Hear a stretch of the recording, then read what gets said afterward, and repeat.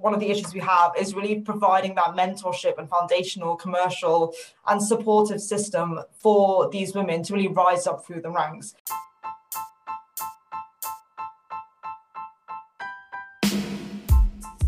You're listening to the Royal Society of Medicine's Digital Health podcast series from the Digital Health Council, where we aim to support healthcare innovation by disseminating knowledge of expert leaders at the Royal Society of Medicine. I'm your host, Dr. Marla Morkin. Welcome back to another episode, and this time we're speaking with Suki Nal. Suki is a growth equity investor at EQT and previously part of JP Morgan's healthcare team. Suki talks about the current trends in digital health and how Web3 can play a part in democratizing access to healthcare.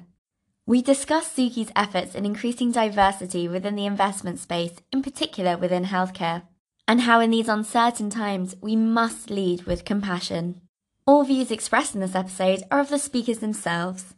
And after you finish listening, head down to our website and take a look at some of the upcoming RSM Digital Health Section Council events. We'd love to have you there.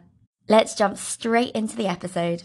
And when I was working in some of the early stage companies, really these founders that have these really innovative ideas and this entrepreneurial mindset of how they want to change the world, I realized that's what I want to be supporting them going forward. I want to be a driving force of change. And EQT, just to give the audience a bit of a background, it's a large private equity firm and they've been around for just over 25 years. They also had a venture capital arm and they invest in more earlier stage companies across all different sectors. And we really had this wide space for growth stage capital that wasn't there. So you've got the venture firm, you had the private equity firm, and there was nothing that could really fund these companies once they'd got into scale up phase past venture and really were at that inflection point in their journey to truly change the way people use and consume technology. So I started just over or almost a year and a half ago now as one of the founding team members to really help build up this growth stage fund with the rest of the team that we have there. And we focus mainly in Europe. We focus on tech and tech-enabled businesses across all subsectors. But given my background as well, I tend to focus a lot more on health tech and have really been helping to build out this franchise and practice within the European ecosystem. And EQT as a whole, the private equity team, the two biggest subsectors that they have are healthcare and tech. So it really does help us to marry that knowledge and really leverage all the resources and network we have over there to fuel the investments that we find the most interesting within technology and within healthcare technology as well in particular. So it's been about a year and a half, as I said, and we've all been on a rocket ship together. And I think it's really motivating and useful because when you're starting within a new fund, you're really getting that scale up experience yourself as well, which helps us to identify with the companies we're looking at so we can grow with them. The investments we make now, we'll all be growing together with them with the partnership model as well. So that's where we've got to, and I'm really excited. And also more so about the healthcare industry as well and the environment going forward within Europe. That is so brilliant to hear. And I love the way that you talk about the learning points that you've made as well, and not just in a time-wise fashion of like seeing the industry develop over the last few years, but also from your experience in growing your own team and seeing how that kind of develops and seeing how the industry's been developing as you guys develop is really, really fascinating. And I'd love to pick it apart a tiny bit and kind of ask you a bit more, especially for the people that perhaps are listening from other countries outside Europe. Where are you seeing kind of the exciting points and maybe even kind of things that you find personally really exciting about healthcare and within the digital health space? Is there any particular trends that you're seeing? Yeah, there are a few trends that I'm seeing, and I think there's two in particular that I'm really excited about. And the first one is the digital delivery of care. So I think what COVID showed particularly was that healthcare systems are often outdated and unable to deal with situations, scenarios when things go wrong, either in terms of capacity or in terms of being able to remotely monitor and deliver care as well digitally to patients. And one of the things that we're seeing is that post this COVID and lockdown environment, there's been increasing investment into these types of companies. And also, I think the returns that the positive outcomes that they can provide is really, really powerful on a few different metrics. One is that these companies, if successful and able to scale up, you can reduce the hospitalization rates. So I think, for example, I've looked at some companies and they've reduced the hospitalization rates by around 40 to 45%. And with an increasing focus on reducing costs to healthcare providers, healthcare systems, and also providing care to patients to make their own monitoring and management of care more autonomous. This is really, really powerful tool as well, I think, which it's this problem. You don't have it just in the UK. The problem of having the undercapacity issue, the issue with supply, is an issue across all healthcare systems across the world globally. And being able to do that, you can not only provide more positive outcomes for patients, but also you're more able to provide a better quality of care within hospital settings as well, because the doctors and clinicians will have more time to look after the patients that are there. They can give more attention to them. And also with reduced costs as well to healthcare systems, you're better able to allocate resources across all different areas of the care ecosystem. So that's something that really excites me. I think the second part that this also leads to is there's going to be a greater focus on prevention rather than cure. With remote monitoring of care, you're able to, I mean, if you've got, for example, carers that are elderly care, for example, you have carers that could be friends, families, so they're able to use tech to better able to monitor their family members or the people they're caring for. You can actually help to prevent certain diseases that will then cause a huge burden to the NHS, to the family, and just for more of a mental satisfaction point of view, which I think is really important. And then people are also democratizing access to healthcare as well. Like in our generation, you're probably seeing as well the same demographic shift. Everybody wants more autonomy on the healthcare that they're doing. Everybody wants to focus more on healthy lifestyles, and everybody wants to focus more on their own mental health and physical well-being. And I think COVID really showed the importance of that as well, because we were all stuck at home, all in lockdowns, not having any social interaction really with anybody except in the immediate people we were living with or the bubble of people that were in our circle. And it's really important, I think, now more than ever that we do focus on the mental health care side, as well as preventing certain diseases as best we can, rather than having to get to a stage where we have to then burden our healthcare systems, burden the family members and people that care about us with trying to find cures when it's almost too late. So I think that's one thing that's really exciting me. And then the second thing that I'm really interested in also as well, linked to that, is how we can best create the workplace a better environment for all the employees. So healthcare workers in particular, we're saying. Healthcare workers in particular, and also more generally, how we can best deliver healthcare to employees and just other corporate environments as well. Because I think traditionally, for the UK, especially compared to perhaps other countries like the US, where they tend to have good health plans in different corporations, we've dealt with that quite poorly. And I think it's an issue across all of Europe. Most people, it's because we've got a public healthcare system, but there are a lot of companies out there that haven't really focused on their employee mental well-being and physical health. And I think that's becoming increasingly more important. We have more flexible work environments now after COVID, but then with the more flexible work environments, there should be more flexible healthcare as well, I think, because people, as I said, people are from home, people are not interacting with people in the same social settings they used to at work. It's much more of a lonely state of being, and people are they're jumping it from place to place, from area to area. Is quite unsettling. And I think the workplace needs to adapt to shift to this kind of difference in the way people are working and better help their employees stay engaged, be more productive and be more happy, because overall, I think it'll just create a more productive and just a happier society. If employees are offering the types of healthcare benefits that, and I've seen some companies trying to, focus on making these personalized plans as well for their employees, I think that could be a really, really, really important and powerful way to ensure that all of us are happier in the workplace, are more productive, and also get the appropriate mental and physical care that we need, particularly in things that there have been lots of gaps as well in healthcare, for example, for female health, male health, and I'm seeing more employees now focus on it going forward.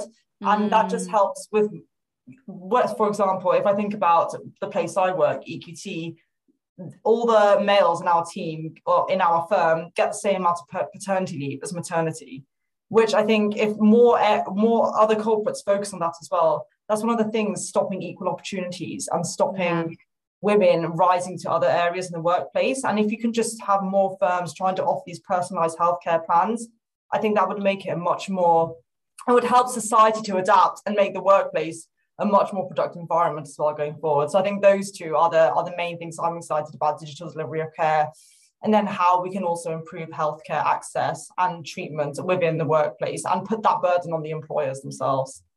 Wow. Wow. And I love particularly two things I wrote down here. One of them, whose responsibility is it, right? Is it the employer's responsibility for someone's healthcare? Is it the person themselves or the healthcare system? Who's love that. And I also love the other one, which is, you said the word democratizing healthcare as well. Yeah. And I think that kind of, I know we've had loads of chats offline about Web3, and obviously this season is really highlighting how blockchain technology and Web3 is going to be changing potentially the face of what healthcare could look like in the next 5 to 10 years. I don't know if you've got any thoughts about it that you want to share with us, or if everything's kind of close to your chest right now about what the future of Web3 is going to be looking like within healthcare. Yeah, we're at EQT Growth, me in particular, and also a lot of my colleagues, we're really excited about Web3 and blockchain and what this means for lots of different industries. And in particular, I think one of the things that I'm really interested in is the community building aspect of it, because healthcare especially is all about communities. And especially now, you need that support system with each other. As I said before, people are becoming much more focused on the autonomous delivery of care and how much they want to take control of their own healthcare and their own physical and mental well-being. And with Web3 and blockchain, I think if you do have this focus on communities, that mutual support system, you're really, as I said before, democratizing the access to health. And it's just going to change the way the stakeholders interact. And I think it could be really powerful going forward. So I'm really looking forward to seeing how some of the big corporations as well and healthcare systems will think about this moving forward. That is so fascinating. And I love the trends that you've really picked up here is going to be so useful, especially for the next couple of quarters, for people to really think about. One thing I want to kind of leave the last question on is going to be about, we're in a kind of a very unsettled time right now, post-pandemic. We are, we've got unsettling times as well with, for anyone listening at present, we've got the Ukraine crisis happening right now. And I think that for the founders and the teams that are working on delivering high growth companies within the digital healthcare space, do you have any words of advice for them right now that can kind of help them get through these next few months to a year, etc.? And anyone that's building any healthcare projects, any words of advice? Yeah, the main, obviously, it's a really difficult time and a period of huge uncertainty. And one, I think that all investors around there and all companies that are in a hyper growth stage are concerned about and worried about. I think, and this is the reason why I love health tech investing in particular compared to other sectors, the end goal is always to do good by doing better. And I think if you just focus on that, or if companies do focus on that and make sure that they are maintaining the true values and aspects of why they started the business in the first place, we're trying to work together to make healthcare systems more effective, more efficient, and also just improve access to care to people who need it, and help society as a whole better able to handle any type of medical or physical or mental conditions. And particularly now in such a period of uncertainty, I would say to companies to keep focused on what their end goal is. I mean, if they need more cash, keep focused on that, keep going out to focusing on the core operations, and then making sure you do maintain that clear vision of why you're doing this and what the positive outcome will be. And I think that at the end of the day is going to be the thing that keeps driving you forward, that keeps driving these companies forward, and all intentions within the company and within those aspects of how you're dealing with these times will then have a true marriage point as well. So that's the advice I would give. Just keep focused on what the true positive outcome is and what your original goal was. I know I said that was the last question, but you've just made me think of one more. If you'll have one more from me, is that really, you always lead with compassion here. And I think that really stems with all of your companies that you work with as well. And you can see that the companies you work with helped so much during the pandemic and are turning their focus towards helping Ukraine right now, and all the world's problems. Like, that's what your companies are here to do, and they're solving the biggest problems that are happening right now. one thing I forgot to mention is you're solving huge problems as well as an individual outside of work as well. And that's in really bringing diversity into the investing space. And I just love the work that you're doing, especially with the groups that you've organized down in London with bringing female investors and female leaders in the space together. I'd love if you could tell us a little bit more about it. And if anyone listening wants to get involved, how they can get involved in some of the projects you're doing. Yeah, of course. As you mentioned, I think investing has been a traditionally really male-dominated environment. And one of the things that I'm really passionate about as well is bringing together all the women that are in this environment, particularly even at the senior level, is still quite male-dominated. I think we're good at getting women in through the front door now, which is a massive step forward. And medicine also used to be like this. I think it's the same situation of medicine about 30 years ago. But one of the issues we have is really providing that mentorship and foundational, commercial and supportive system for these women to really rise up through the ranks. Part of it also links back to what I was saying about equal opportunities, having the equal maternity and maternity care. And with that changing, I think we are helping to retain women and provide a more even platform and workplace footing. But what I really wanted to do, and I've been really interested in, because I've got lots of different colleagues now, dotted in different firms, people I know from various areas of life. There's really been this white space for women supporting other women at this industry and in this stage. And I think we really need to build up that support network. So one of the things that I've done with some of my colleagues as well at other firms is build up this network of women in growth equity and venture capital investing. And we're actually putting together a event. So it's me, my friend Kelly from General Atlantic. I'm putting together an event for all the women in growth equity and venture capital at another friend's art gallery that I know in London, which is the first UK female-focused art gallery, which is crazy as well, because you think it's the first art gallery in the whole of the UK focused only on females. But we wanted to combine two traditionally very male-dominated industries, put together an event so we can all mutually build up this network to support each other and share any insights and any experiences that we've had to try and help better deal with moving forward towards further up the ranks in the workplace, leveraging our network to talk about investing and other companies, and also just providing the foundational support network there to help us move forward. So I think that's really powerful. And if people do want to get involved, they should feel free to reach out to me as well, ask about the group, and we can also send more in details about the events as well. But I think it's really important to encourage diversity and encourage women as well within this industry, because at the end of the day, having viewpoints from lots of different backgrounds is what makes investing and the workplace a much more positive and stimulating environment. And then it just provides better outcomes as well for all stakeholders. So really, really excited about that as well. You are just phenomenal. I love speaking with you. Every time I speak with you, I feel so inspired to go into you so much. So I'm so grateful. Is there anything you want to leave our listeners with today at all, Suki? I'd say the one thing I'd probably like to leave you all today is, obviously now, we spoke about it before, it's really challenging and uncertain times. There are so many issues as well coming out globally post-COVID. And I think if you just keep your mindset on what the true positive outcome can be, and really leading your life with compassion and love, and also focusing on how you can leverage your experiences and all of the work that you've done to date to really help that and help other people, that's really the most important thing, I think, at the end of the day. Well, you've heard it here first. And anyone that wants to get in touch with you, I'm sure can find you on LinkedIn as well, if that's all right. Yes, of course. Yeah, feel free, anyone. My name is Suki Nahl on LinkedIn, SUKINAHL.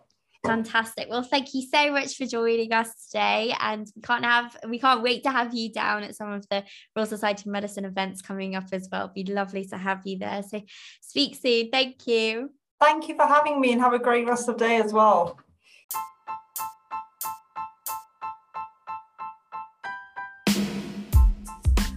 Thank you so much for listening to this episode with Suki on the Royal Society of Medicine's Digital Health podcast. I'm so excited because we've got such awesome events happening at the Royal Society of Medicine's Digital Health section. If you'd like to sign up to our AI in Healthcare virtual masterclass, you can sign up now on the link in the description of this podcast episode. We'd love to see you there, but in the meantime, bye for now.